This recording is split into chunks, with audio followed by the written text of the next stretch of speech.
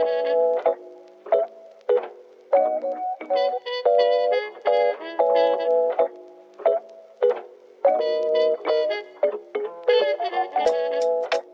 cannot get away from the Jawa. No. Maybe this is a place to bring it up since, it's a costume podcast. I want to know what's underneath the hood. I want to know. Children. I did not like that. I meant, what did they look like?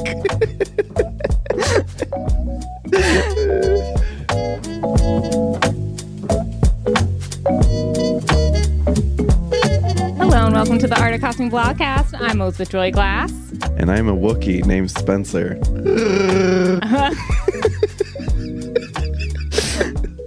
That was unexpected. I was practicing my Wookiee in the car this morning. Do you like it? I love it. It's spot on. What's up,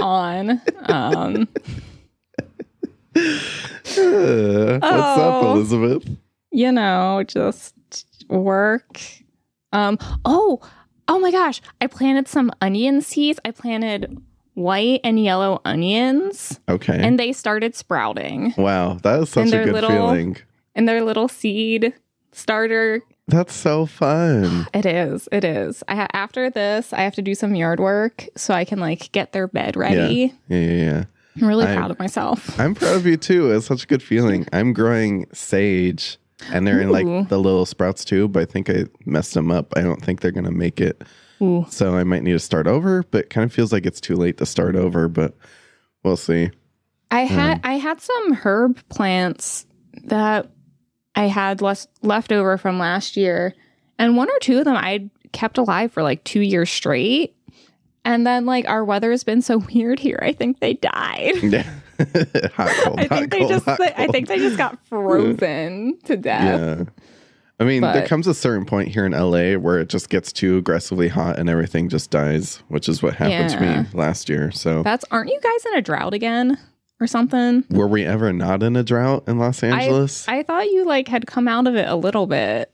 And then I just read something the other day. It was oop, drought, no more lawns. I was like, ugh. That's every day. I don't know. How was your week? It was fine.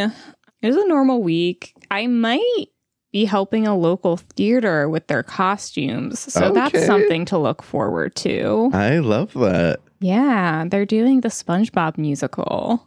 Okay, so, is every theater doing the SpongeBob musical? I was just reading another designer being like, help, I need help finding a SpongeBob musical costumes. Maybe. I hadn't heard about it. Then the other week, my manager, I found out about this through my manager. She was like, oh my gosh, the SpongeBob musical. Da, da, da, da, da. And I was like, SpongeBob?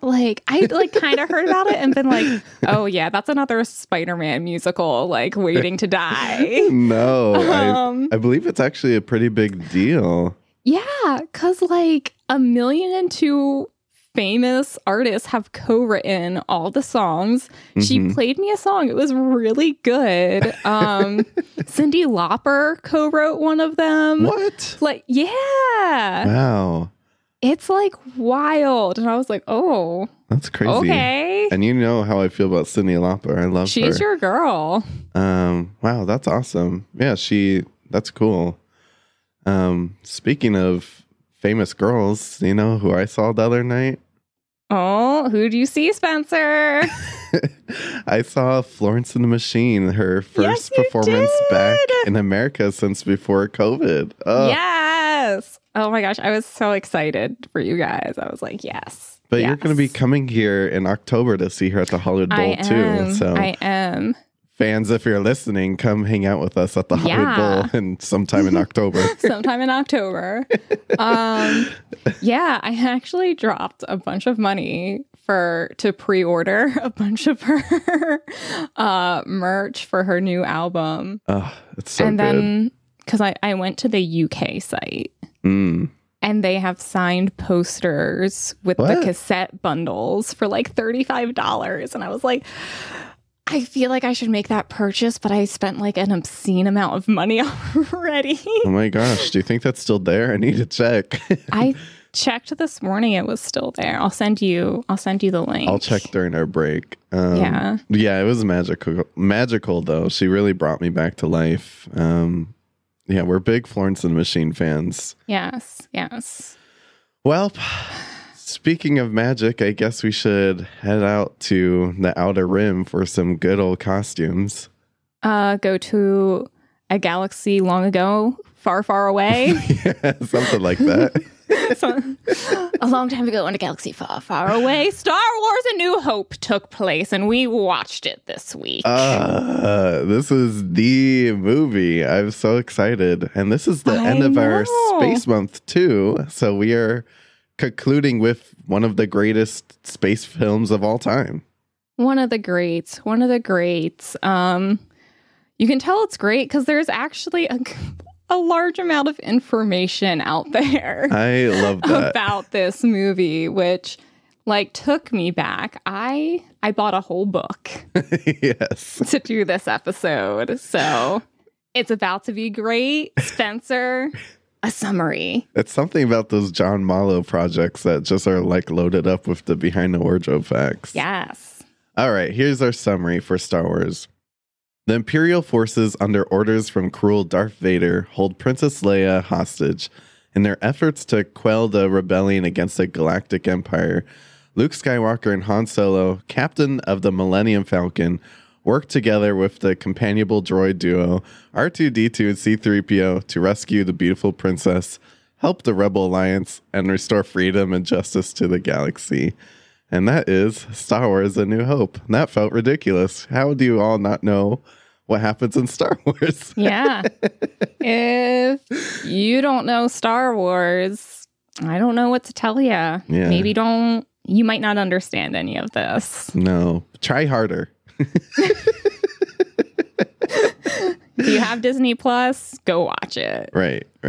Watch all of them. But let's jump into this. Let's get behind the wardrobe. We have director George Lucas and costume designer John Mallow. Yes, he's back. He's back. We started Space Month with him, and we're ending Space Month with him. Oh yeah. Oh, I just realized that. Wow. Look at us. Look at us having things together. Notable work, obviously.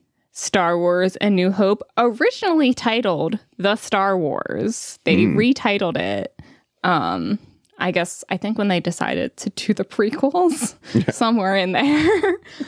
He also did The Empire Strikes Back, Gandhi, and Chaplin with Ellen Marajnik. I'm very excited about this. After being very disappointed that I apparently only had the Star Wars book for the prequels, I bought Star Wars, the original trilogy by Brandon Alinger.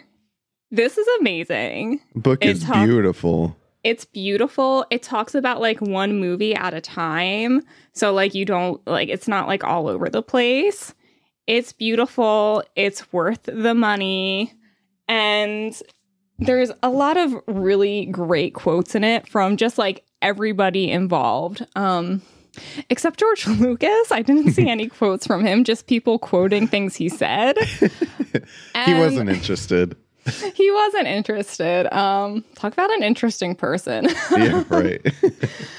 But one of the things George Lucas is quoted as saying in the book about the costume is that I don't want any of the costumes, any of the spaceships, any sets, any animals. I don't want anything in the movie to stand out.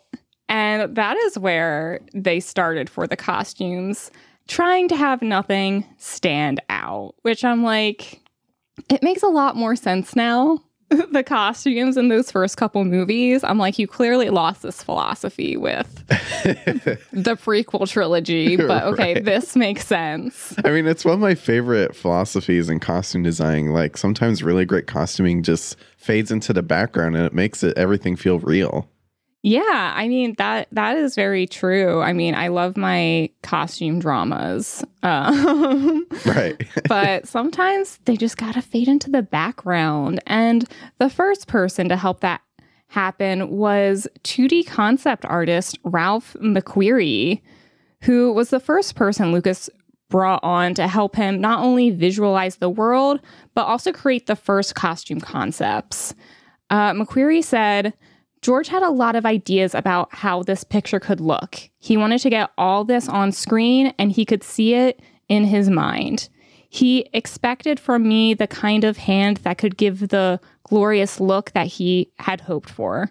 The look was almost as interesting or more interesting to him than the plot. So it's like, he's like, I want this big, vast world. It needs to look real. It needs to fade. But like the story and how everything looked was equally as important to him. And to achieve this, he brought on, as we talked about before, John Mallow, who said something very interesting about the project. He said, this was the most amazing kind of film, a real thrown together job. And that is so clear because at this point, John Mallow was not a costume designer. No.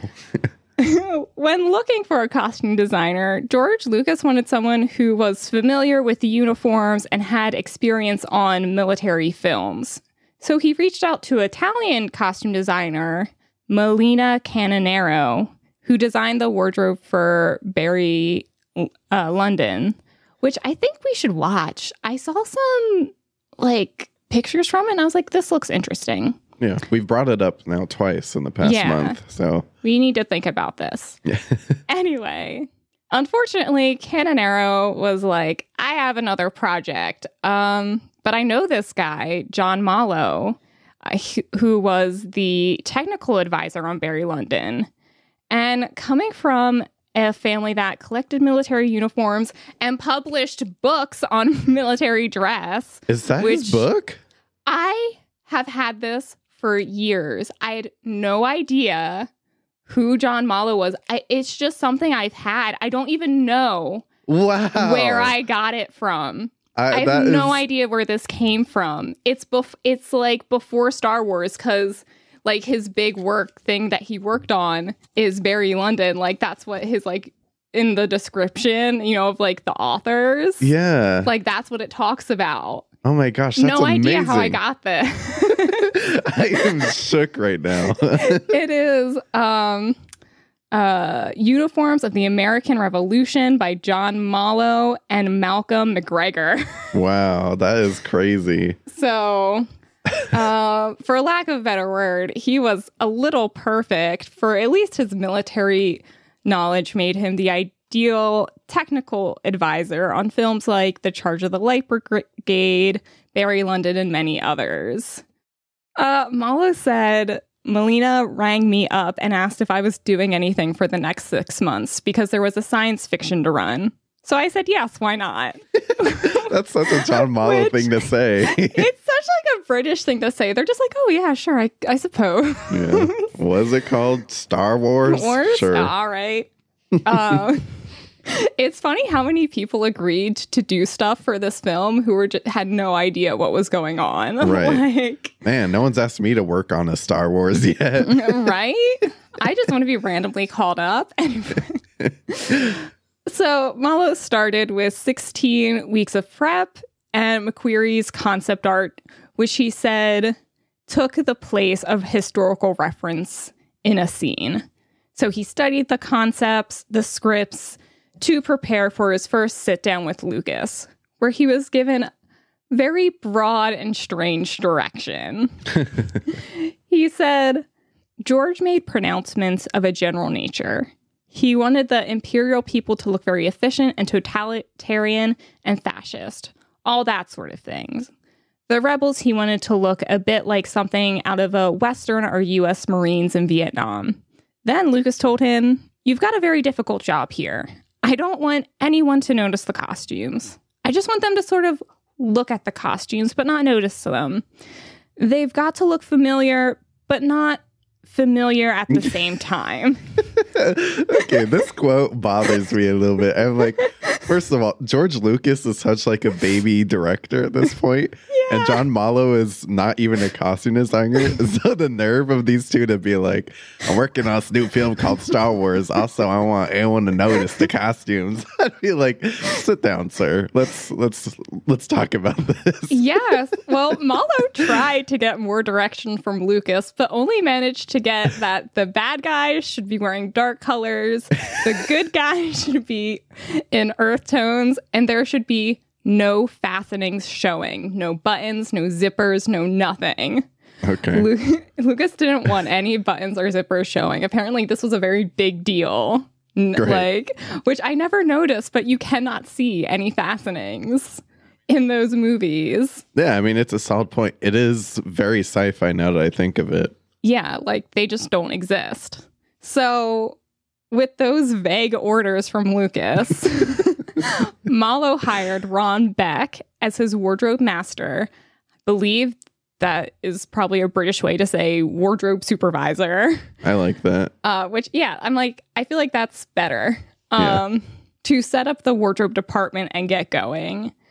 However, the budget for wardrobe was less than idea, and renting was going to be their best option. So Mallow and Beck got a model, a Polaroid camera, and went to Berman's and Nathan's to see what they could find.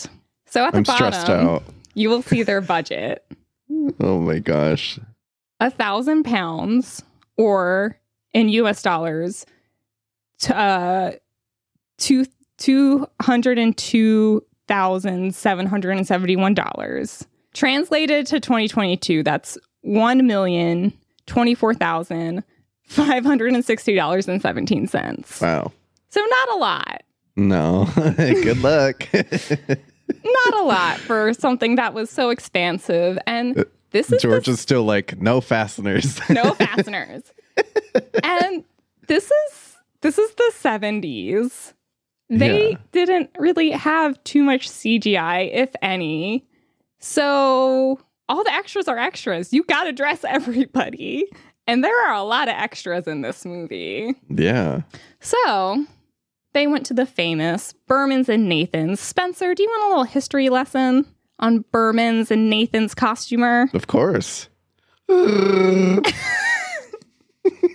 Take that as a yes. Well, Berman's began as a military tailor shop in London in the year 1900. With the advent of film, their business grew immensely, and by 1971, they had branches in Hollywood, Paris, Rome, and Madrid. Nathan's had an even longer history. Nathan's was established in 1790 as a fancy dress supplier for theaters, circuses, and exhibitions. The company also grew with the film industry, and in 1971, the Nathan family relinquished control of the company, and it was acquired by Monty Berman in 1972, thus merging the two businesses. Dennis Fitzgerald, who worked as a costumer, recalled first hearing of the production coming to Berman's and Nathan's. He said, "We knew John Mallow very well because he had been a military advisor. I got a call from Bob Worth saying they wanted me to work on a sci-fi film with John, which was a really strange thing because that's the last thing in the world you'd expect him on." So this guy was like, what? John Mallow on a sci-fi film? Literally everybody's confused. Bro, you're confused. I'm confused. John Mallow's confused. So Berman's and Nathan's, they created the costumes on a make-for-hire business model to keep the costs low because they had no money. However, that also meant that Berman's and Nathan's got to keep them as part of their stock once filming was complete. Years later, Lucasfilm purchased all the costumes for their archive, except for what had gone missing from their stock. So there are just Star Wars costumes floating around out there. Oh, I'm sure they've been found at this point. Someone's just not saying anything. Probably some Star Wars people are crazy and would probably just keep it till they died. Yeah. Surprisingly, Berman's and Nathan's no longer exists. They were bought by Angels, the costumers, in 1992. So if you want the premier costumes in the UK, Angels is your best bet nowadays. Wow, thank you for sharing. This is actually very fascinating. Yeah, because I'd actually heard of Angels. I wanted to like go apprentice there at one point, but that just sounds expensive, and I have too much student debt. Anyways, after their trip to Berman's and Nathan's, they put on a sort of fashion show for Lucas to decide what they did and did not like in terms of style. Malo said, for instance, Darth Vader has this black motorcycle suit on, a Nazi helmet, a gas mask, and a monk's cloak we found in the Middle Ages department. So they put this together and show it to Lucas. I'm just like, wow, this must have been wild times getting this together. After that, which it was apparently a very successful way of trying to figure things out, Malo and his team got to work making and putting together the wardrobe with a regular input from Lucas. As Beck explains, George was wonderful. He used to come into the wardrobe department when we were playing around with stormtroopers and all that sort of thing, and would put his 2 pennies in. Like it was inevitable because we were on strange, uncharted lands, which is like true. True. However, it worked out because in March 1978, Malo's costumes, not meant to be noticed, received the Academy Award for Best Costume Design and remains the only space fantasy to win the award. Wow. I mean, to this day, it still kind of like gives me chills a little bit. The whole dumpster fire that this was turned out to be one of the most legendary costume design jobs ever. Truly, truly. It was like, hey, I know you've never done this before, but could you be our costume designer on this really big film that, unbeknownst to us, is going to be a worldwide sensation and generate billions of dollars? Okay. We should play the clip from his award speech right here. Ooh, yeah. Daniel, if you can find that. Daniel, insert. I have it. I'll give it to him. Cool. As you see, the costumes from Star Wars are really not so much costumes as a bit of plumbing and general automobile engineering. Anyway, my thanks to George and Gary, and particularly to the wardrobe department, especially Ron Beck, and to all of you for giving me this very happy tribute. Thank you very much. So great. I just love it so much. I love it too. And I can't wait to get into this and give you all the good facts I found. Let's take a little break and then get into it. Take a break, you will. That was Yoda. I think I'll stick to Chewbacca. I think your Chewbacca's better. Everybody practice your Chewbacca impression.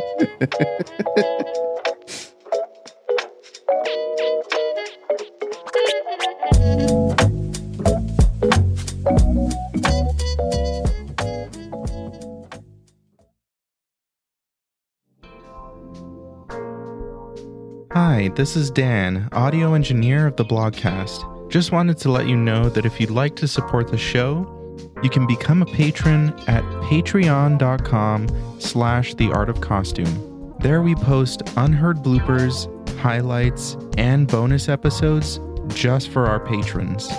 Make sure to check out the description for all of our links. And thank you for all of your support.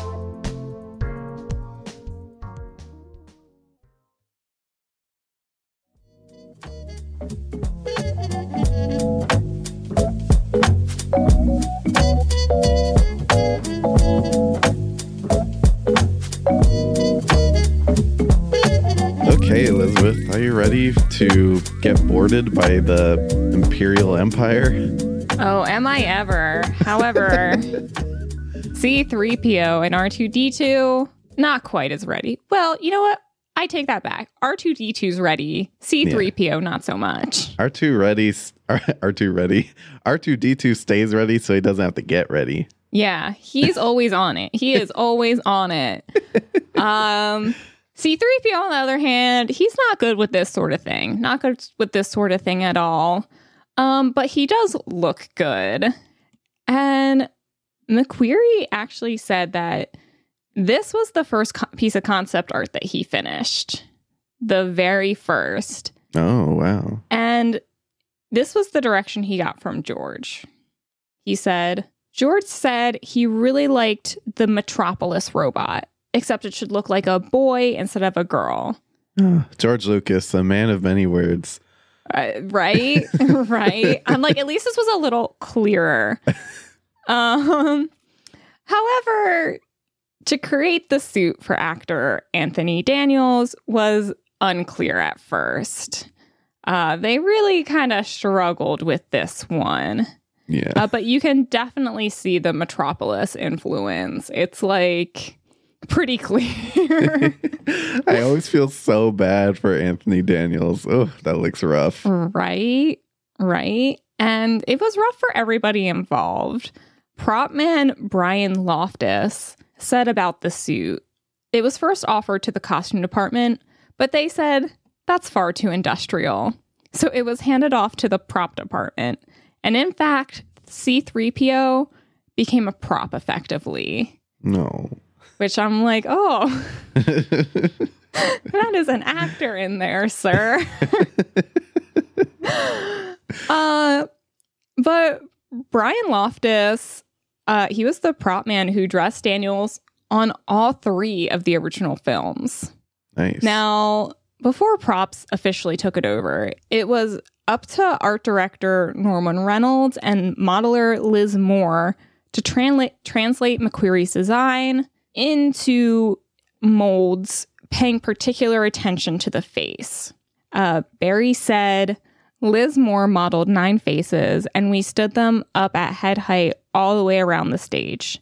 They were kept well apart so they didn't interfere with one another, and George should look at them and decide which one said the right thing he wanted to say. So they were just like heads all over the place. Which one? The same was done for the bodies, more sculpted. Once approved, they created different pieces that were cast from fiberglass, which I'm like, ooh. Real comfy. I tried using fiberglass once. I do not recommend if you are not a skilled artisan. And vacuum formed plastic. And then it was given to Reynolds in props. They ultimately had limited fittings with Anthony due to his schedule on another project.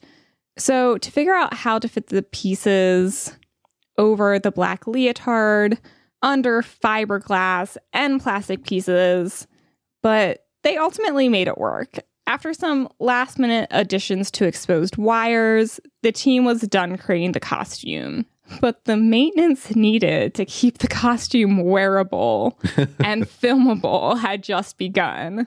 Oh, Loftel man. said, we had to have lots of spare parts. As he was moving around the set, things would fall apart. We needed constant repairs. Can you imagine? This is so aggravating. Right? I'm just like, this seems like a bunch of people. I like most of the crew seems had a lot of experience, but also I think they just didn't know what to do with a sci-fi film like this. It's a miracle that A New Hope came out the way it did, because It is a miracle. the cards are really stacked against it at this point. Right? And also, while they were maintaining the suit, they also had to be careful with how shiny C-3PO was. The camera department had to continually coat the costume with dulling spray so the crew's equipment wouldn't be reflected in it.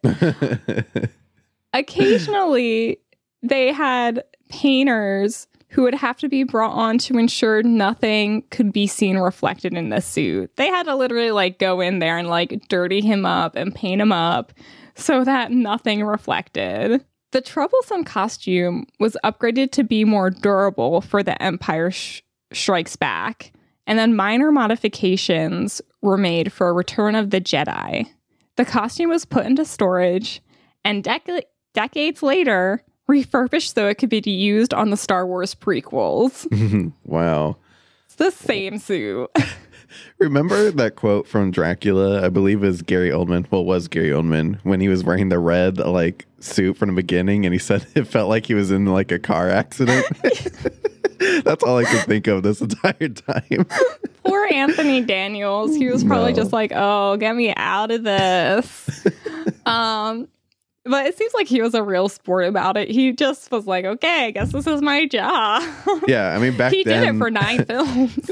Back then, they couldn't be like, oh, just so you know, you're going to be part of this cool thing for the next, 40 plus years. But Right? Oh my gosh. And for the second film, they were talking like they hired an outside company to so they're like, let's make it lighter. Let's make it better for him. Like they had more money this time around. So they were like, let's make this better. The company completely ruined it. It was too small. Oh man. They were like, it was just too small to fit on him. Like he literally couldn't get it on. And they were like, well, I guess we already figured it out. So but C-3PO is not the only type of new character we get introduced to. We also get introduced to some Rebel Guard with these very fun hats that were modeled after American naval gunnery helmets, except with a plate stuck on the back and a visor on the front. I always loved these helmets. I just never understood them, but I love them. Right? And I'm like, when he said oh, things need to look familiar but not familiar, this is what he's talking about. Because it's once you know the reference, you're like, oh, yeah, I understand, where you were coming from. Yeah. I know why it looks vaguely familiar, but I don't, I would never be able to place it without someone telling me, Right. Hey, this is what it's based off of. Yeah. We also get introduced to the scary man himself, Darth Vader. Yes, finally. Performed by David Prowse and voiced by James Earl Jones, who went uncredited. What? In the first 2 films. Yes. So I was trying to figure this out, and I couldn't find a direct quote from him, but apparently he was he felt like his voice was more of a special effect than an actual performance. Huh. And then also he was still kind of an up and coming actor and didn't want to be typecast. Those were the 2. Also, a lot of people were very wary about how well Star Wars was going to do. Right. A lot of people thought it was going to tank their careers. Yeah. I mean, so far I would understand that feeling. Yeah. But that's shocking even for the second film because, he has some big moments in the second film. Right? Apparently for the first film, he only did 2.5 hours of work. Where I'm well, that's fair. I'm okay. I can kind of understand the first film being I just provided a voice, whatever. However, nobody told David Prowse this was going to happen. And apparently the man was just livid about it. Yeah, they're we just need you to walk around, sir. Yeah, he was apparently very upset about it. I'm shocked. I cannot believe someone was disgruntled on this set. Yeah. But it sounds like he was also kind of a dick about it. Was spoiling things back in the day. Well, that's Darth Vader for you. Right? He's a real tricky guy, Real tricky. And McQuarrie said about the kind of feeling Lucas wanted for Darth Vader. He said, for Darth Vader, he just said he would like to have a very tall, dark, fluttering figure that had a spooky feeling, like it came on the wind. Which I'm knocking it out of the park again, George Lucas, with your direction. I need to have a conversation with George Lucas after this. This is getting ridiculous. I'm just shocking that this came together the way it did. Yeah. But, the direction worked. The direction worked in the end. And for Vader's costume, McQuarrie said, George mentioned the look of Arab costumes with the figures all tied up in silk and rags. So while he took this direction from his original inspiration, Malo took something different from his sketches. Yeah. So McQuarrie is like, got it, dark fluttering, Arab costumes, okay. And Malo's like, Nazi and German soldier. I knew it. He's like... He said, have you ever heard of World War I? While Malo said that Vader looks very much like McQuarrie's sketches, he did not see the Arab inspiration. No. Malo said, to me, the costumes look like a Nazi helmet and pieces of trench armor that they wore in the First World War. Yes, exactly. Yeah. George Lucas, your direction is just astounding. But you gotta say, it created something great. So he, I guess he had, it works. I mean, yeah, who are we to judge George Lucas? Obviously it worked out, but I'm just like, I can imagine myself back in the day being like, what the hell does that mean? Okay. Yeah. Malo explains that to bring Vader to life took the combined effort of his production team and the Berman's costumers. It was a technical challenge, Malo said. It was going to be very uncomfortable, so it was made in pieces so you could take bits off on set. So he was like, yeah, you're going to be hot and sweaty and uncomfortable. Yeah. Because that's like a whole leather suit under there. Darth Vader saw Anthony Daniels walk by and he was like, oh, shit. He probably saw that and was like, I have it a tiny bit better, but okay. But yeah, it's wild. It's like, oh yeah, that's a Nazi hat. That's trench armor. Okay. Yeah. And then for his most iconic piece, the helmet, McQuarrie drew inspiration from samurai warriors and fisherman hats. However, the helmet was not supposed to be a permanent part of the costume at first. In an early draft of the script, Darth Vader was supposed to jump from his ship to the rebel ship through space. And being practical, McQuarrie knew Vader would need a space helmet to breathe and survive the jump. He said, I came up with this goggle look with the snout with the little slots that looked like teeth and so forth. And Lucas was just like, oh yeah, I like that. We're going to keep it. Right. The helmet. Sounds good. The helmet was created by modeler Brian Muir, along with John Barry and Norman Reynolds in the art department. In the book, they say, after using the Darth Vader costume for promotional appearances to promote the film, it is not known whether the original costume still exists. Oh, so apparently the Darth Vader costume just went missing. This checks out. This doesn't surprise me at all at this point. Right? They're just... I love how George is just like, oh, this and that. And people come back like, this? And he's like, yes, that. Yeah, that's definitely what I was thinking, for sure.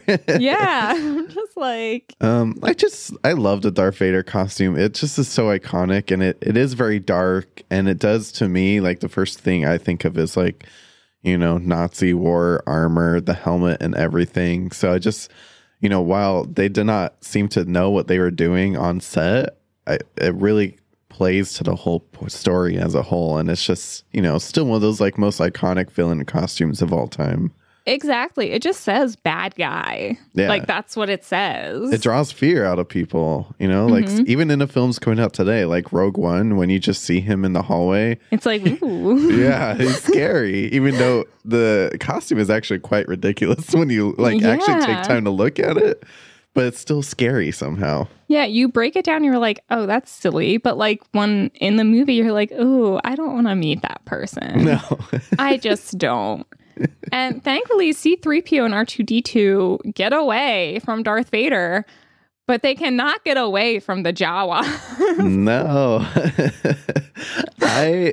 Maybe this is a place to bring it up since, you know, it's a costume podcast. I want to know what's underneath the hood. I want to know. Children. I did not like that. I meant, what did they look like? let me tell you, Spencer. Okay. Malo said there were not concept drawings for the Jawas, so they had to be designed. They were supposed to look like little rats, sort of grimy and filthy. They were supposed to be very nasty. George really went quite filthy with them.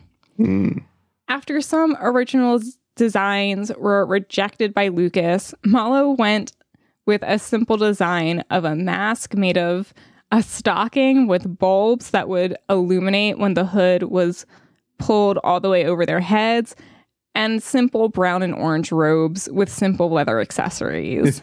Most of the Jawas were children of the production staff or local children when they were on location in Tunisia, with the lead Jawa being played by Jack Purvis. I love this. They're just like, bring all your kids to work. We need a lot of kids, a lot of Jawas. Also, I can imagine this was a point when John Malo was designing a Jawa and he was like, what the hell am I doing? Like, right? He's like, I just worked on charge of the light brigade. What am I doing here? He's like, I just worked just for giving my opinion. What am I doing right now? Yeah. Oh, but they are not the only ones we meet on Tatooine. We meet Uncle Owen and little farm boy Luke Skywalker. Wow. It's such a big moment. Also, I always loved how they called him a farm boy. I'm like, where's the farm? They have a moisture farm. They harvest moisture. Oh, okay. I knew that. Which I'm like, I don't know how that works, but okay. Very Arrakis of them. Very Dune. Right? Mm-hmm. Right? Dune inspired all. Dune inspired all. Mm-hmm. While Luke was originally meant to have a Flash Gordon inspiration, it was decided that he should have a simpler, more, quote, farm boy look to him. Mm-hmm. Malo said Luke was inspired, really, by a Saxon sort of costume. He was very simple, homespun country boy, and we wanted something which was comfortable and very simple. Lucas decided he wanted Luke's top to have more of a Japanese influence, and Malo went from there. Another kind of thrown together look. The pants were colorless Levi denim. The shoes, suede slip-on Chelsea boots with, quote, puppet knee-high wraps. Which I'm like, just throwing Chelsea's on Luke Skywalker. Like, I love this. Also, just something I'm pointing out since, we did the Alien episode 2. Just how many of these sci-fi directors were being inspired by like Japanese clothing at this point. yeah. I mean, and Darth Vader's helmet, Luke Skywalker, John Malo, and Ridley Scott took in a lot of Japanese influences also on Alien. Yeah. Yeah. I mean, after World War II, Japan and the US had an extremely close relationship, and there was a lot of like cultural influence going to and from America at the time. So I think that's probably part of it. Fun fact, a lot of McQuarrie's, the original concept art for Luke, depict him as being female. Which when you look at them, I'm like, oh, I see a little bit of Rey. So I'm like, I wonder if they took these as inspiration for the new ones. Oh, that's such a cool point. I love that. But we have Uncle Owen and Aunt Beru looking adorable. I always forget, because like the way they're treated in these first, I always forget they have a whole scene together. Right. They have a whole scene together, and then they're just up in murder. Yeah. When I rewatched it for the podcast, I was like, wait, what? I don't remember this. Right? I was like, I love how Aunt Beru is so 70s in this moment. I know. That's what I was getting ready to say. Like, she is so familiar to me. She reminds me of like one of my friend's grandmothers, actually, who just passed. But like, this is her to a T, like wearing that very 70s, almost looks like a denim jacket with like this really great collar. It looks like she's collar. It looks like she's from like 70s Britain, actually. Yeah. She just looks like a sweet old grandma. Yeah. And then Uncle Owen's played by Phil Brown, and Aunt Beru is played by Shayla Fraser. And I'm like, so adorable. So adorable. Too bad they have to get wrecked in a couple scenes. Right. Also, who almost gets wrecked is Luke from the Sand People. McQuarrie said that the Sand People, they are a life form or a humanoid form that is sort of damaged. They kind of mutated and their parts don't all work the way they should, which is why they have this very like bandaged, like thrown together appearance. So I think technically they're supposed to be human, but like, Yeah. I don't know. I guess living in the desert has made them a little off. It's one of the most fascinating costumes to me, like ever, because I've never been able to understand the Sand People, but they're so terrifying and mysterious. Right? And everyone keeps saying, oh, they're like kind of humanoid. And I'm like, well, where? Show me. So I'm actually very excited. Elizabeth and I are working on a special interview with someone who might have worked on the new recent Star Wars shows that created a lot of those costumes. So I'm hoping when that happens, we could maybe dive a little bit deeper into these Sand People. Get a little more behind the scenes. But yeah, as a kid, I always thought like that was their head. I thought that was like their head. And then like when I was watching some of the new Star Wars shows, it occurred to me for the first time that like, oh no, that's a mask. Right. Like, well, I think so. Like I'm not ready to bet money on it though. yeah. I'm pretty sure now it's like a mask with like little like breathing things and whatnot. And I'm just like, Sand People are fascinating. Yeah, we could do a whole podcast on the Sand People. We probably could, but luckily Luke gets saved by Obi-Wan Kenobi. Yes. What if they're talking about old Ben over, I don't know, wherever he lives? I love that, like, he's a hermit, but everybody knows who he is. My favorite part, actually, one of my favorite costumes, maybe this is my one costume rule of them all, is when the Sand People are trying to bang up on Luke, and Ben Kenobi shows up in his like hood, but it's not, everyone's so scared, but it's really not. We look closely, it's just a man in a big robe, and he's just waving his arms back and forth like, woo! And the Sand People are like, we gotta get the fuck out of here. I'm like, I think he thought he was at a rave for a second, That's so good. not trying to chase off the Sand People. John Mallow probably watched that too, and he's like, oh man. Sir Alec Guinness was probably like, what did I sign up for? Yeah. But, you know, this costume is great because it establishes the look of the Jedi. Mallow said his costume seems to have turned into this sort of costume of the Jedi Knight, really, which it has, and it wasn't meant to be. He also said that in terms of inspiration, Ben Kenobi was supposed to be partly samurai warrior and partly a sort of monk or priest. And Lucas had actually imagined Japanese actor Toshiro Mifune from Seven Samurai and the Hidden Forest to play Obi-Wan when first discussing like Kenobi's costumes, which got me thinking. I was like, if they had cast him, who would have been cast as young Obi-Wan Kenobi? Like, who would it have been? And I was like, it would have been Hiroyuki Sanada. Oh man, I love that man. He's such a great actor. I'm obsessed with Hiroyuki. Yeah. I'm like, because I was like, because I'm like, he's an attractive man, by the way, since you brought him up. Yeah, he is. He's another one of those men who's also like aging like fine wine. Oh, yeah. I'm like, oh, yes, sir. I'm guessing you didn't see him in Mortal Kombat, but he plays Scorpion, and I was like, nice.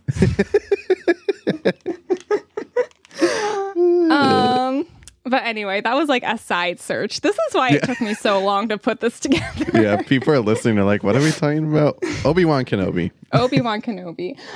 But as pre-production progressed, Sir Alec Guinness was cast, and the design was simplified and given a great deal of distressing. There's all sorts of little like mends and like rips and scratches in that costume because they wanted it to be like, oh, he's had this for a very long time. Which I'm like, I don't think Obi-Wan Kenobi would have just kept wearing his original, like, Jedi Knight robes, but okay. Yeah. I mean, I don't, like I said, at this point, I don't feel like they really knew what they were doing. So I feel like if they were to do it again, they'd probably change it. But I mean, it was iconic, and it did end up, describing the Jedi robes later on. But yeah, for sure, Obi-Wan Kenobi would not keep wearing these robes. It would have drew a little bit of attention if he actually had like the Jedi Inquisitors looking for him at this point, which we're going to see in the new show coming out like tomorrow. I love how he's also talking, like still referring to himself as Ben Kenobi. I'm like, yes, that's very different from your name. Totally keeping you secret, Obi-Wan. Maybe let's take a break and think of some better ways Obi-Wan could have kept his identity hidden. It's like in Shang-Chi when he changes his name to Sean, and Awkwafina's character is like, you came up with Sean? That was your disguise name? That was it? That was what you went with? You could call me Ben. Yeah. Everybody, let's take a break and think of your better hidden name for Obi-Wan Kenobi.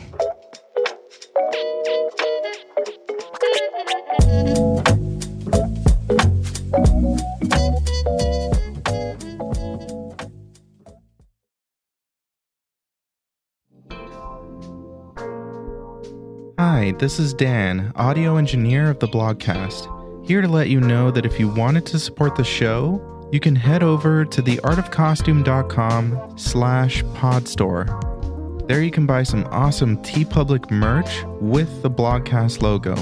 We have shirts, sweaters, coffee mugs, stickers, and of course, a baby onesie. Thank you for all of your support.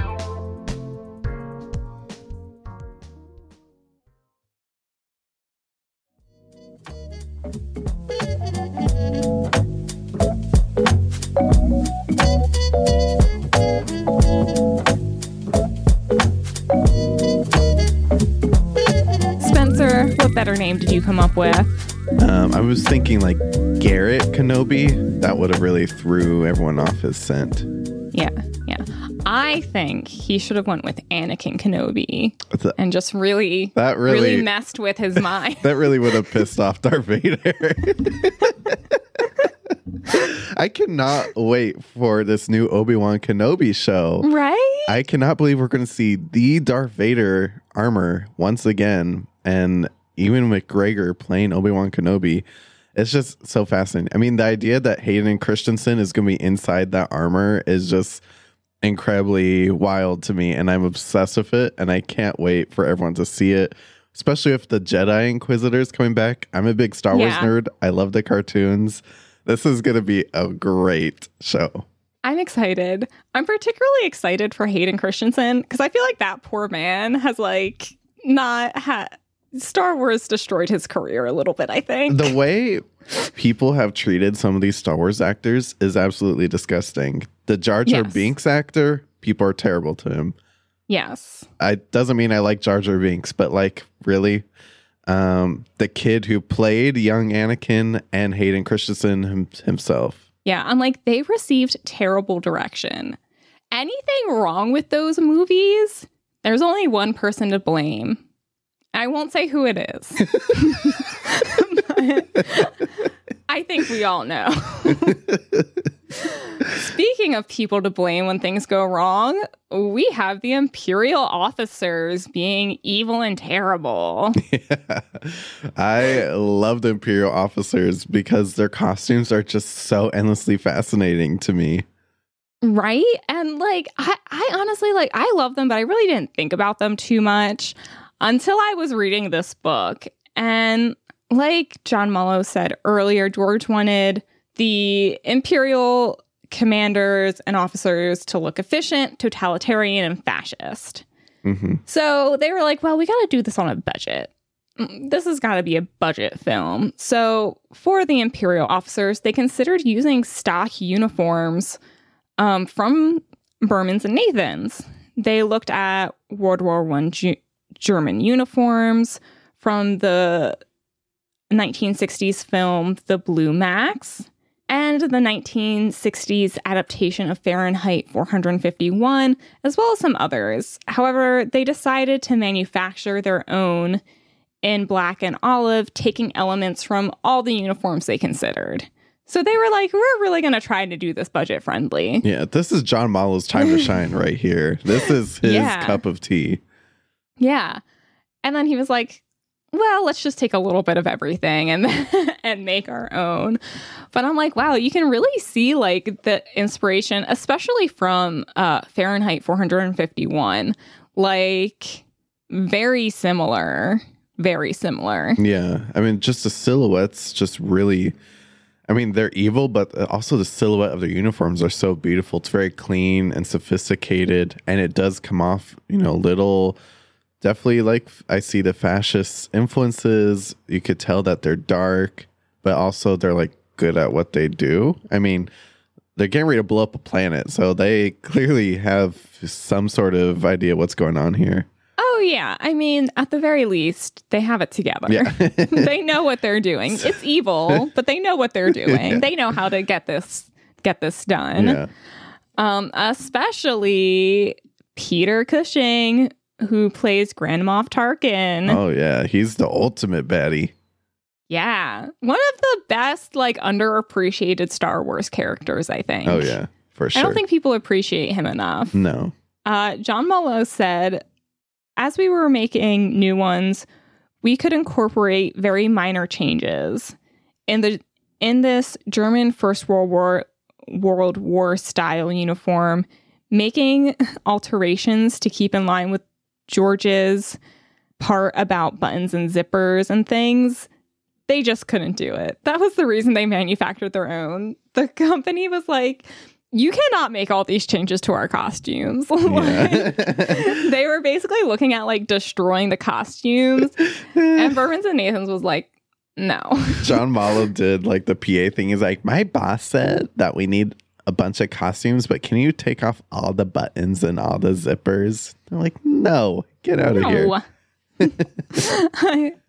And I also love something I never thought about before, that while the uniforms featured most are manufactured for the film, they did also use cream-colored Imperial Russian officers' summer tunics for several of the background officers, which I had never really given those officers much thought because they're not main characters. They're literally in the back. This is the best picture I could get of one, and it's grainy as anything. But yeah, this is one of the ones they took from the stock because they were like, we're not making these in cream. And I'm like, oh, wow, they really modified that. I barely even noticed that character before. That's very interesting. Right? He's just sitting at that table. That's like because Tarkin is just acting the room around right there, just giving one of the best performances of his life in this scene. So, yes. But aside from their tunics, the caps were inspired by German forage caps and feature a Ghibli, which was sourced from a turntable manufacturer, J.A. Mitchell Corp.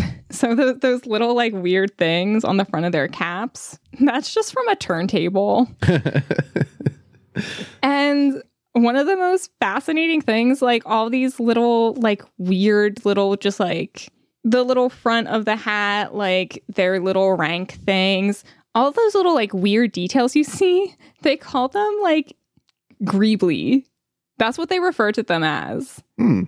There was a whole part in the book on it called intergalactic Ghiblis or something.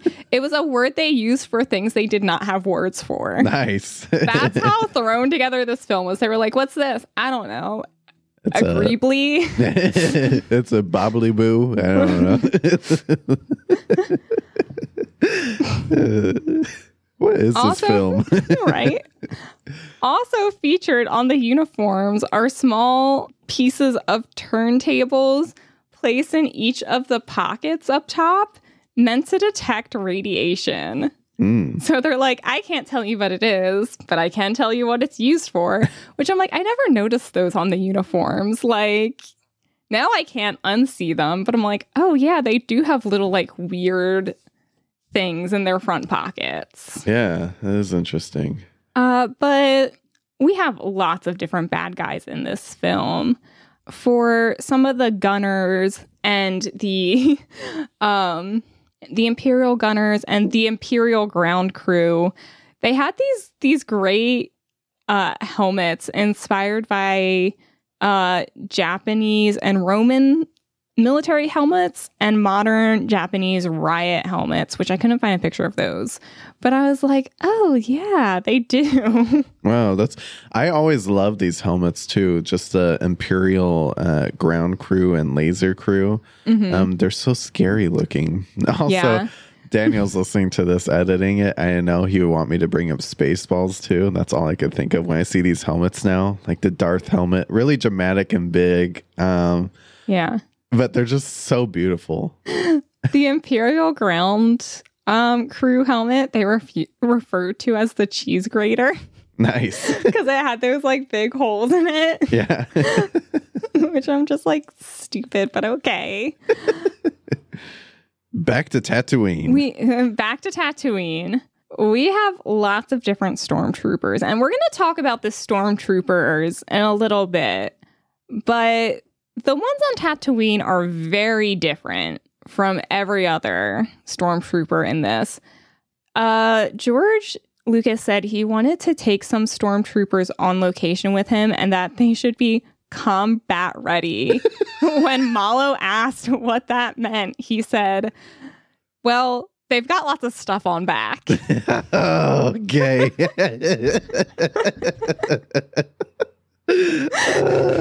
I feel I'm like, another great direction.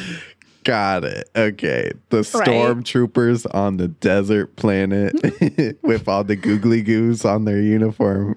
Nailed it. McQuarrie talked about the original inspiration for these types of stormtroopers. He said, at that point, George talked about making the stormtroopers really like American soldiers in Vietnam, with things chalked on their jackets, and they would be loaded down with all kinds of equipment, all mysterious things that you don't know what they are, little canisters like German soldiers wore in World War II. So George was just like, nah, put a bunch of junk on them. Yeah. John Malo was like, what do you mean? And he was like, I don't know, like the backpacks and stuff. John was like, okay, got it. Right?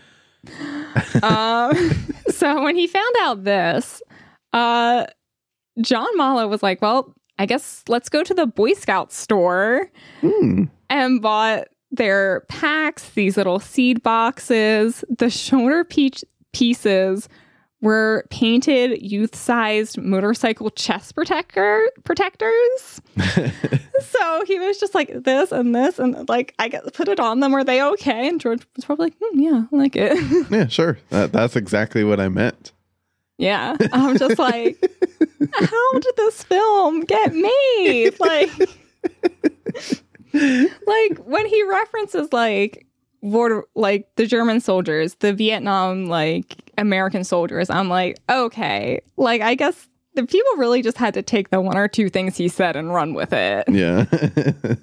This is exhausting. Right?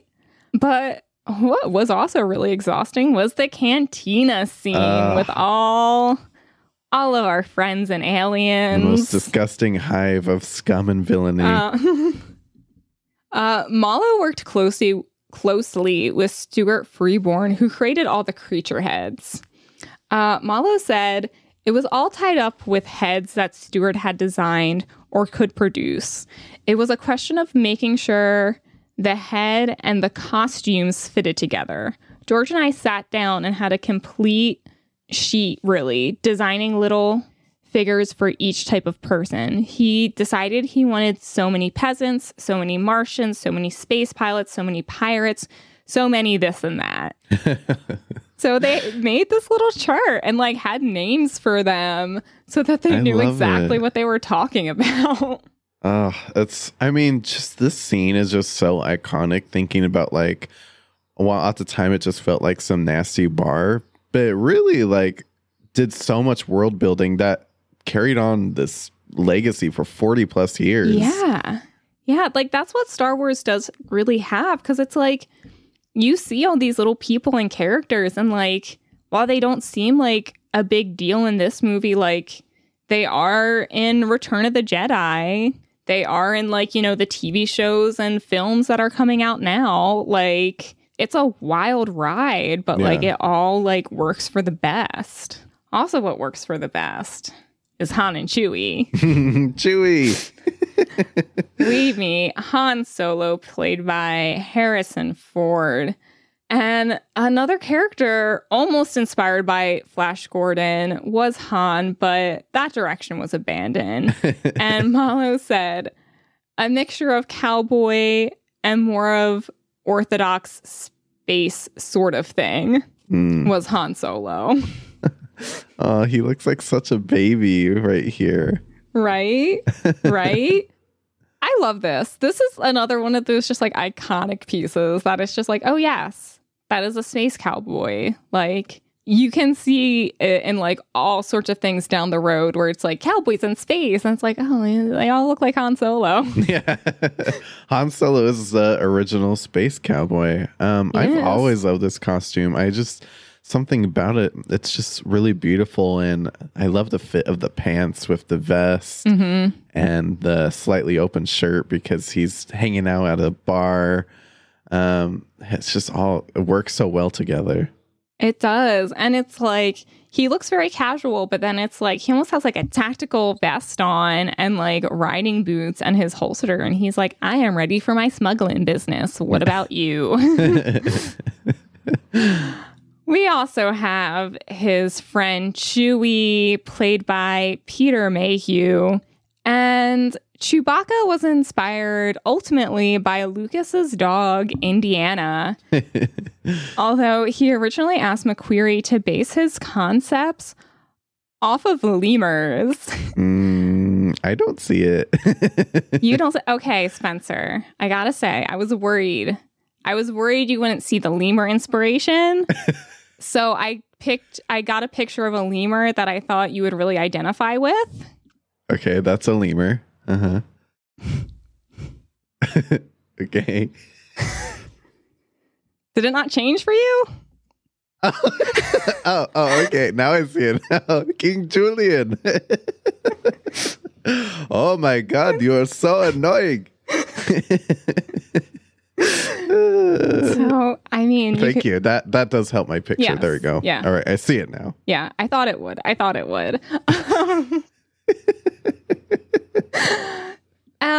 His original concepts also show a heavily armored and clothed Chewbacca, but Lucas had other ideas. McQuarrie said, George thought it would be a little weird with the flak jacket. He took that off and took off all his clothes.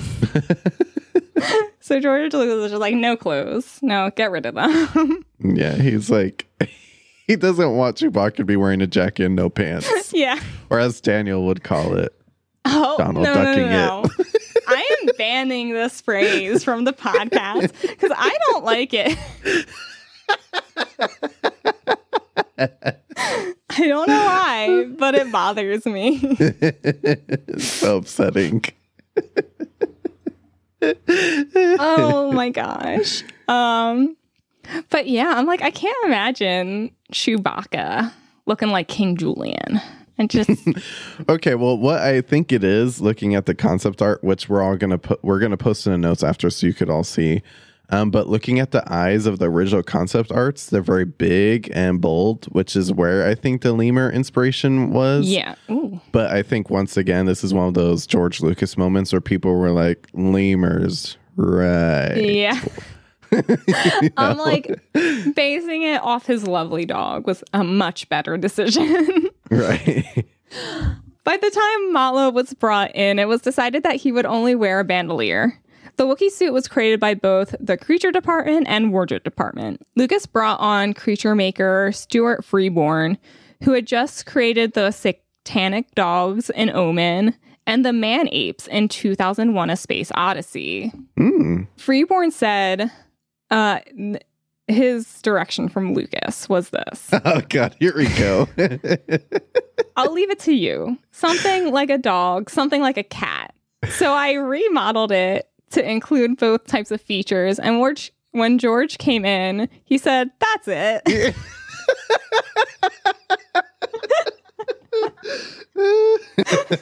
I knew it. Of course, he said something like, I don't know, cat, dog. And then I showed it. He's like, yep, that's exactly what I was thinking. Right. That's it. I mean, I guess George Lucas's brilliance is just letting people do their thing Right. and telling them when it's right. Like, I think that's what we're learning here. Yeah. This is madness. So that the mask could be articulated by Peter Mayhew, Freeborn created it using a, quote, rigged polyurethane skull that fitted to Peter's face, allowing him to move the mask and articulate emotion through it. Mm. The hair was added piece by piece using a hypodermic needle. Mm. That sounds horrible. Yeah, that does not sound fun. Freeborn said, I only wanted a thin layer of hair. Otherwise, I lose my elasticity and movement is restricted. And I'm like, I feel like movement was already pretty restricted, but okay. I mean, compared to C-3PO and Darth Vader, this probably feels very comfy like PJs. Probably.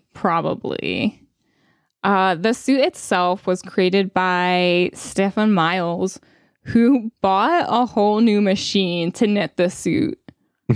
Ron Beck remembers after Mills knitted the suit, it had to go to people who were like wig makers to have all the hair put in it. Underneath that, Mayhew, just wore this enormous onesie sort of thing.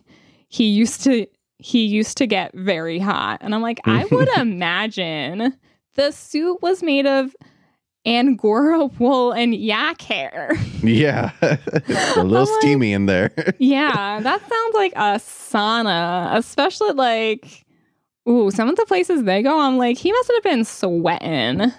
Yeah. Yikes. Amalo said it was all handmade. And once, by the way, we had to thicken his hair and re-knot him because in hot weather, he molted. It just never ends. It sounds like this was a never-ending headache, especially with cool little side characters like this Imperial spy who looks like someone pulled him out of the Middle Ages from like a plague camp. Right. I've always been trying to figure out if it's a mask or if that's like his little snout, like a little nose. Right. And I'm like, so much thought had to go into that. No information. So much thought had to go into Greedo for the 2 seconds he's alive in the film. No information on that. He's got a whole head, a beautiful suit. Yeah, the Greedo mask is beautiful, actually. If you look at the eyes, it's really incredible. I feel like I've seen it before, too. I wonder if it's Academy Museum. I don't know, but probably. It's a very beautiful suit. It is. And I'm like, this is another character, iconic character. Greedo is an iconic character. Forgot that he died within like not even 5 minutes of being in the film. Right. Which I just read the other day when I rewatched this, that I believe like young Greedo has a little spot in the Phantom Menace deleted scenes. I have to go back and check him out. Yeah. Interesting. But before we get into some of the good stuff, let's take a little break, Spencer. Yeah, we haven't got to the good stuff yet. Some more of the good stuff, I should say. All right, I'm going to go take a...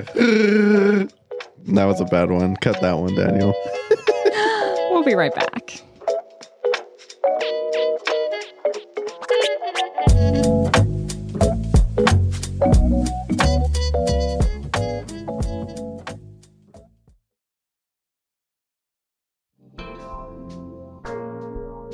Hi, this is Dan, audio engineer of the Blogcast, here to let you know that if you wanted to support the show, you can head over to theartofcostume.com/podstore. There you can buy some awesome TeePublic merch with the Blogcast logo. We have shirts, sweaters, coffee mugs, stickers, and of course, a baby onesie. Thank you for all of your support.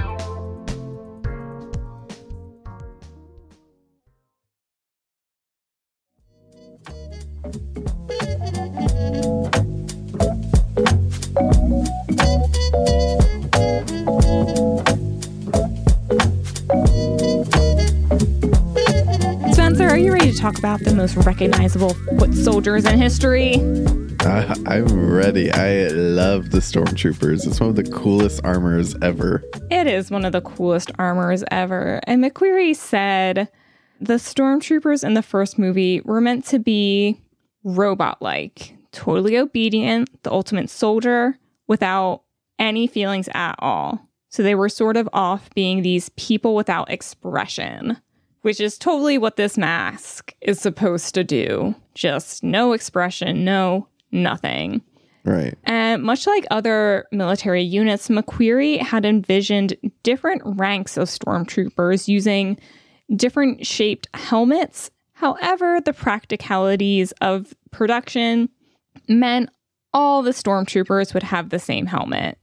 Liz Moore created the helmet mold. It was the only one created out of the studio because she was going on vacation to visit her boyfriend, and they were like, "Hey, can you do this while you're there?" She's like, "Okay." So rude. So she created the helmet.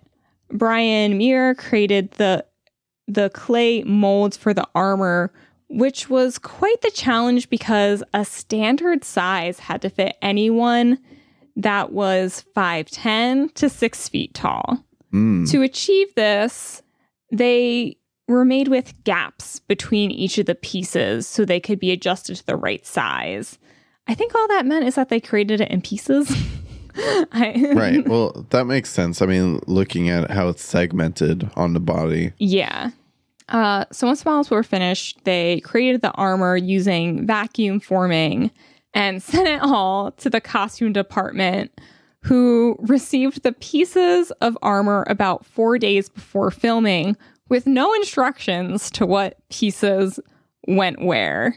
Nice. That works. They were just like trying to figure it out. Like they were like, okay, black leotard underneath everything, black gloves.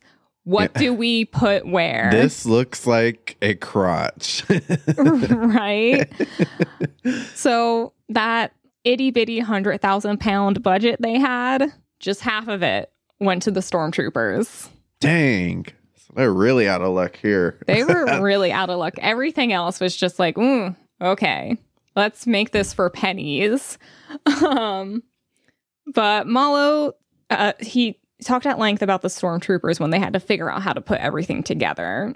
Malo said, "We just played around until we eventually managed to string it all together in such a way that you could get it on and off the bloke in about 5 minutes. They had a black all-in-one leotard. The front and back of the body went together. The soldiers fitted onto the body. The top arm and the bottom arm were attached with black elastic and slid on. And a belt around the waist had suspender things, which the legs were attached to. The gloves were ordinary domestic rubber gloves with a bit of latex shoved on the front. The boots were ordinary spring-sided black boots painted white with shoe dye. That was it. And strange to say, it all worked." That's funny. He's like, I've been through some things on this film, but somehow the stormtroopers worked out. Yeah. I love how he's like, yeah, no, this is thrown together. This is thrown together. But it created an enduring and iconic baddie that we all know and love. I'm so obsessed with it. The Stormtrooper is so cool. Also want to give a shout out to the 501st Legion, the costuming crew. Yes, they're cool. They are so cool, and they study these armors to a T. I mean, it's their life, and they create their own costumes. And I've just always been so jealous. It's just the coolest thing ever. And they're the nicest people, too. Like, they're so nice. Yeah, 501st, you are doing great work. But yeah, apparently these were extremely uncomfortable costumes because it was just like they had to cut pieces off for each actor and to like make it comfortable. Like they couldn't sit in these things. Like once they were in them, they were in them. It was just like was what it was. So these poor guys are stuck standing around they would have like pieces of like plastic like shoving into them where they're like, can you like trim this off, please? I like would not like to be impaled by my costume. And they were like, sometimes we got the same people back, sometimes we didn't. It created problems having to take pieces off the costumes. But they did what they had to do, and it worked out. It really worked. Also worked out was the only different helmet was for the TIE fighter pilots. They had a modified version of the Stormtrooper helmet that added like the breathing apparatus and was just a little more like flight inspired, which I'm like, would not have guessed that. It's so interesting too, like looking at the art, they back then they were probably trying to draw like a little bit of a similarity between the Stormtroopers and Darth Vader. But like, now knowing how the whole story plays out, that doesn't really connect so much. But like even looking at all the concept sketches, they look a lot similar to Darth Vader's sketches. Oh, yeah. And I mean, I feel like that was the point. It was like all the bad guys look like this. Right. But then we have our best good guy, Oh, Princess Leia, played by Carrie Fisher. The absolute legend. I love her so much. The absolute legend.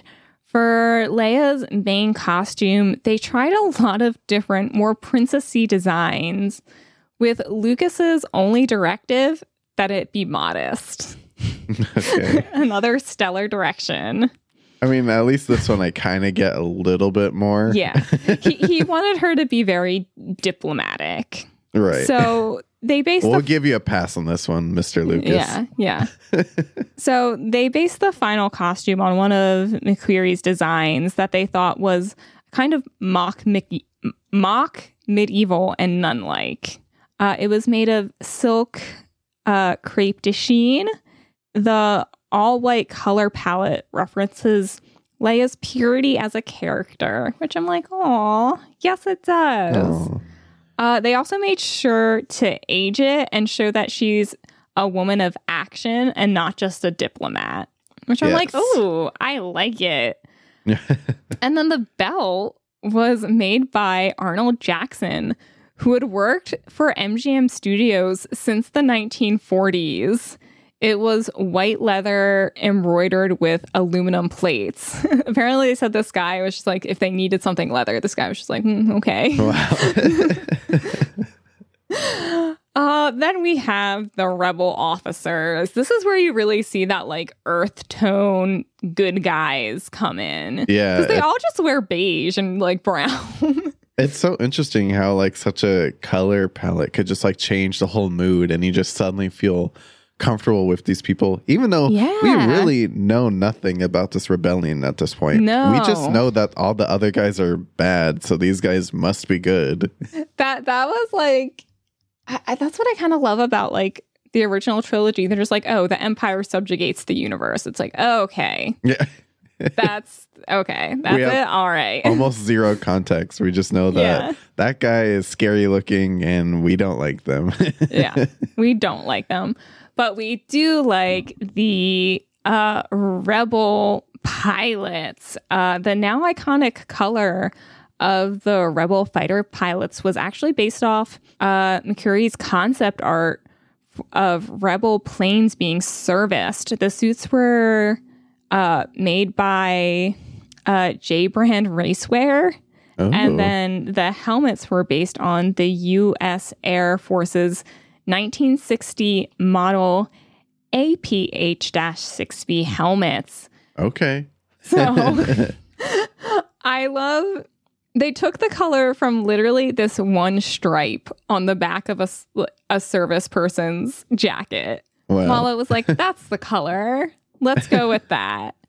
I also know they say it's the APH-6B helmet that it was based off. That's what the book says, but I think it looks a lot more like the A6 helmet. Right. Which, yeah, I kind of see it too. yeah, which I'm like, dang, like, did they just like, I know they didn't, but it almost looks like they took that and just like added some stuff to it. And it's also interesting, your notes mentioned that the Rebel logo was actually created by Molo, which that Yeah. totally checks. That's a John Mallow thing for sure. He loves a good logo. He does. I was about to bring that up. He created that, which I'm like, I would have thought it would be McQuarrie's design, but Yeah. it's not. Last but not least, we have the ceremonial scene. Yay. When the baddies are all but destroyed. Luke and Han are really flying high because they saved everybody. And I'm like, this scene, like, you know, they weren't sure whether or not they were getting more movies. Yeah. Like, if this one had tanked and I just, for some reason, it ended up on a streaming service one day. Like, if I was surfing Netflix and was like, the Star Wars.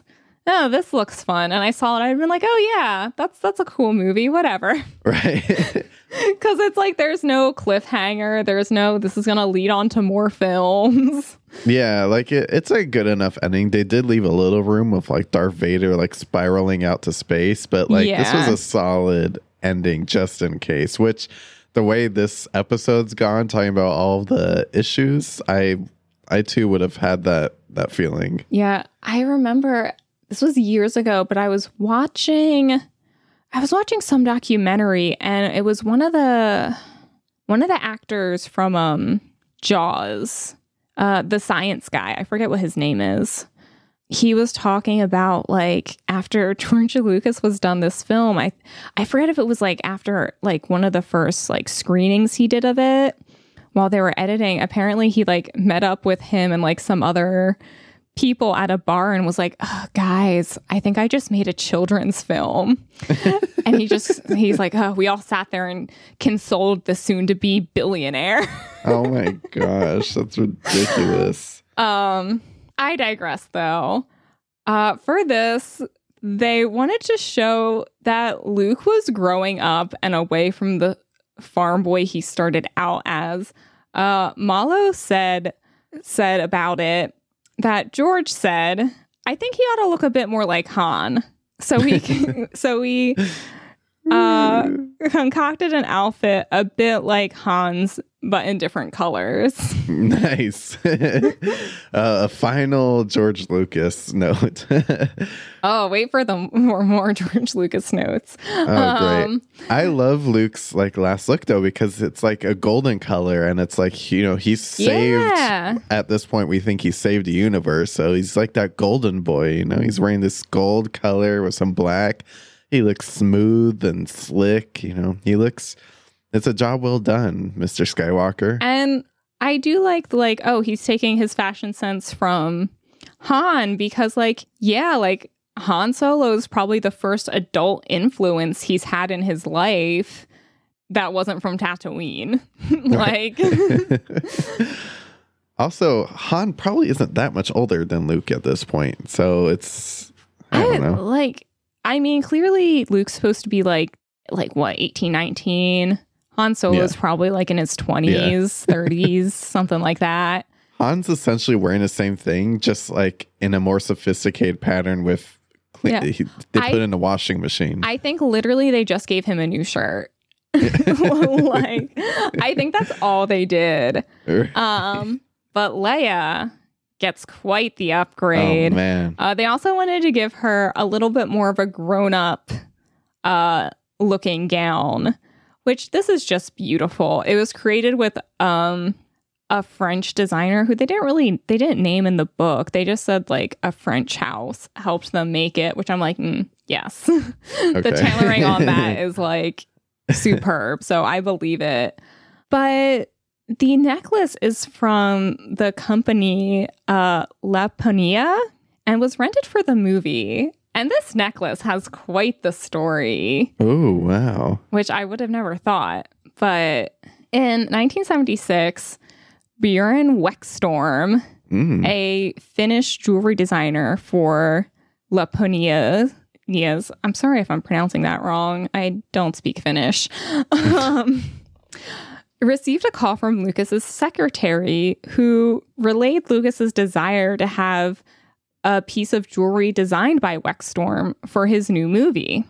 while he didn't know who Lucas was, he was excited that his work had become famous enough for a film to reach out to him for a custom piece, so he began designing. He was like, Ooh. cool, sci-fi space, great. However, changes in the shooting schedule made it impossible for Wexstorm to finish a custom piece and directed Lucas's secretary to one of their retailers in London. They messaged Wexstorm that they found the perfect piece from his collection. Wexstorm didn't hear anything else from the production, and they didn't even tell him the name of the film his jewelry would be featured in. Nice. Wexstorm didn't know the name of the film till December 1977 when it premiered in Finland and a friend recognized his pieces.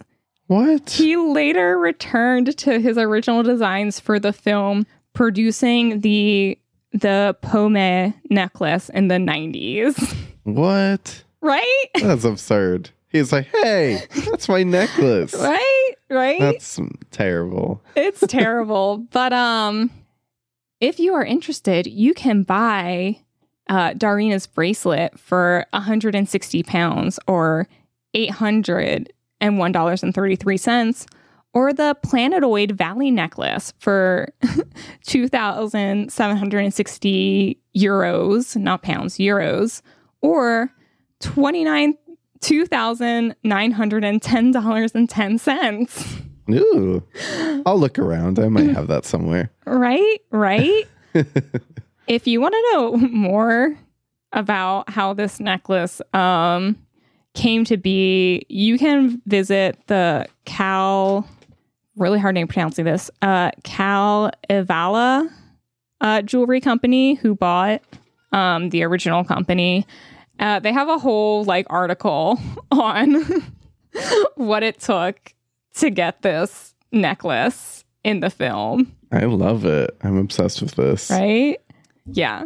It was quite the struggle for all involved. I love it. I also love that in their copy for the pieces, they talk about how it was featured in Star Wars and names every single actor that was in it. Except for Carrie Fisher. What? This is just a mess. This is what their copy for the I think it was the necklace says. Part of Bjorn Wexstorm's groundbreaking space silver collection created in the late 1960s, Planetoid Valley and Darina's bracelet became internationally renowned when worn by Princess Leia in the final scene of George Lucas's first Star Wars epic, as she awarded medals to Luke Skywalker and Han Solo. They were mentioned. The one for the bracelet mentions who the actors are. Right. But that was not the only ridiculous thing they had to put up with for this scene. Oh boy. So here we go. John Mallow talks about this scene. When Lucas said, we're going to have a lot of people, the room's going to be filmed. Mallow said, how many are in this scene at the end? And he said, George Lucas, something like as far as you can see. We asked, how many are there? He said, 400. God, I just... No. How many are there? It's a simple question. It is a number. This is a question with an answer, George Lucas. I don't know, 400 costumes. Can't you just rent that somewhere? Well, for the extras that weren't as prominent, they rented both U.S. Marine uniforms and French Foreign Legion uniforms to fill out the scene. Nice. And with that last wonderful note from George Lucas, that is Star Wars: A New Hope, everybody. Yay. That was so fun. I love this movie. I want to go back rewatch it now. And George Lucas, what an interesting guy. What an he is one of the best directors of all time, one of the best writers of all time, purely for the fact that this has endured for so long. Right. I mean, he has a vision. Like, you can't, of course he has a vision and you have to believe in it. But like his direction sounded really rough.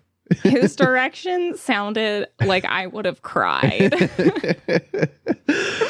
Oh man, I just love it. And yeah, the costumes are brilliant. And John Mallow is just such a legend. I mean, just talking about Alien a couple weeks ago, like I already was such a big fan. But now after going through A New Hope, I'm just like, wow, he really is one of the greatest costume designers of all time. I know. And it's like, this is why tomorrow, 45 years later, we are still talking about this movie. Right. The 45-year anniversary. That's crazy. Yeah. Like 45 years, people are still talking about it. People are still interested. People are still taking inspiration from it. Look in the past just 2 years, how many Disney just shows right they've put out. So much world building, and think of all the costume designers and other, you know, film professionals that got their start from Star Wars. It's just really truly incredible. Such a great episode, Elizabeth. You did such a great job with all your research this episode. Thank you. You always do, but you really outdid yourself this week. I think the 2-week delay was worth it. We've put off this recording for 2 weeks, everyone, just because we were like still building. Purely because the night before, the day of, I was like, hey, let's not do this. But I don't know about you, Spencer. I'm ready for our favorite game. Let's do it. The one costume to rule them all. Spencer, what's your one costume to rule them all? Okay. So I think I might be changing mine. Oh. I had originally picked Princess Leia's first look aboard the ship at the way beginning of the film, where she has the white hood. It's very iconic, very classic. I love Carrie Fisher. She is one of the most brilliant people to have ever touched this earth, and I miss her terribly. However, I realized that I just love the Stormtrooper uniform so much more. It's just such an iconic piece. Yes. Just the way they built it, and you know how it's layered on people with the helmets, and the helmets then had different variations and were reprised in, you know, the prequel films.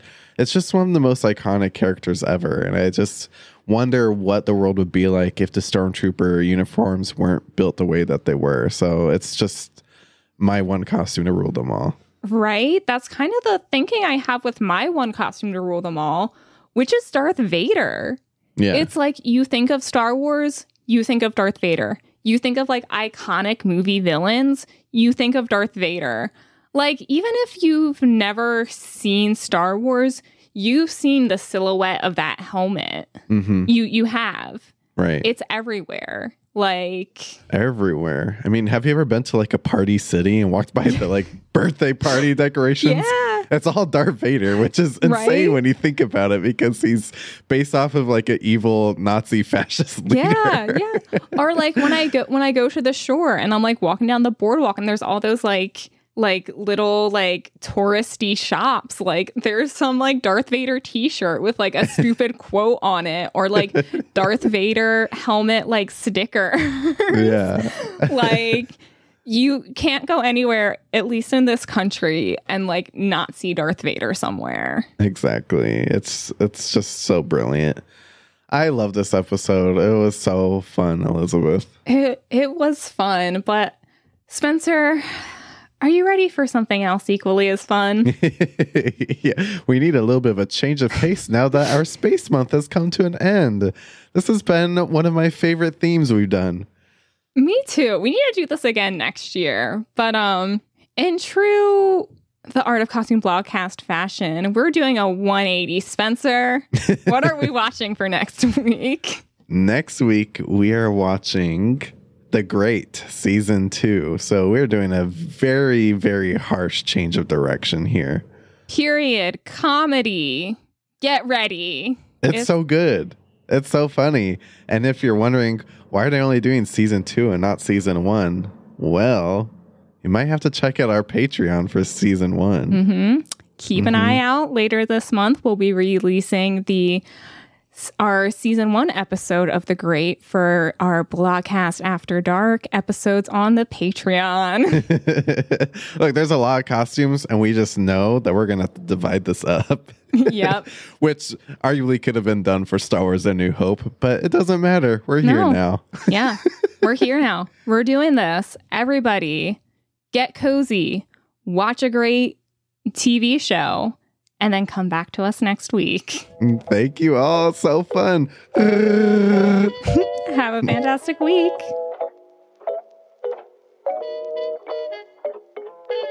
The Art of Costume Blogcast is hosted and produced by Elizabeth Joy Glass and Spencer Williams.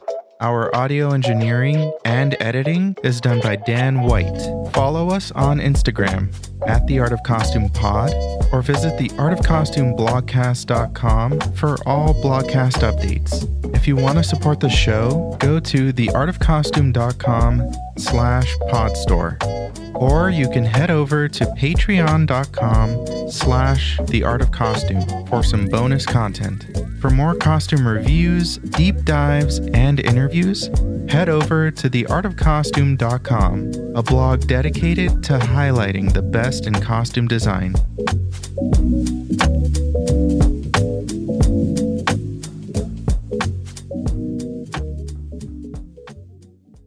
So by the time Malo was brought in, it was decided he would only wear the bandolier. Lucas...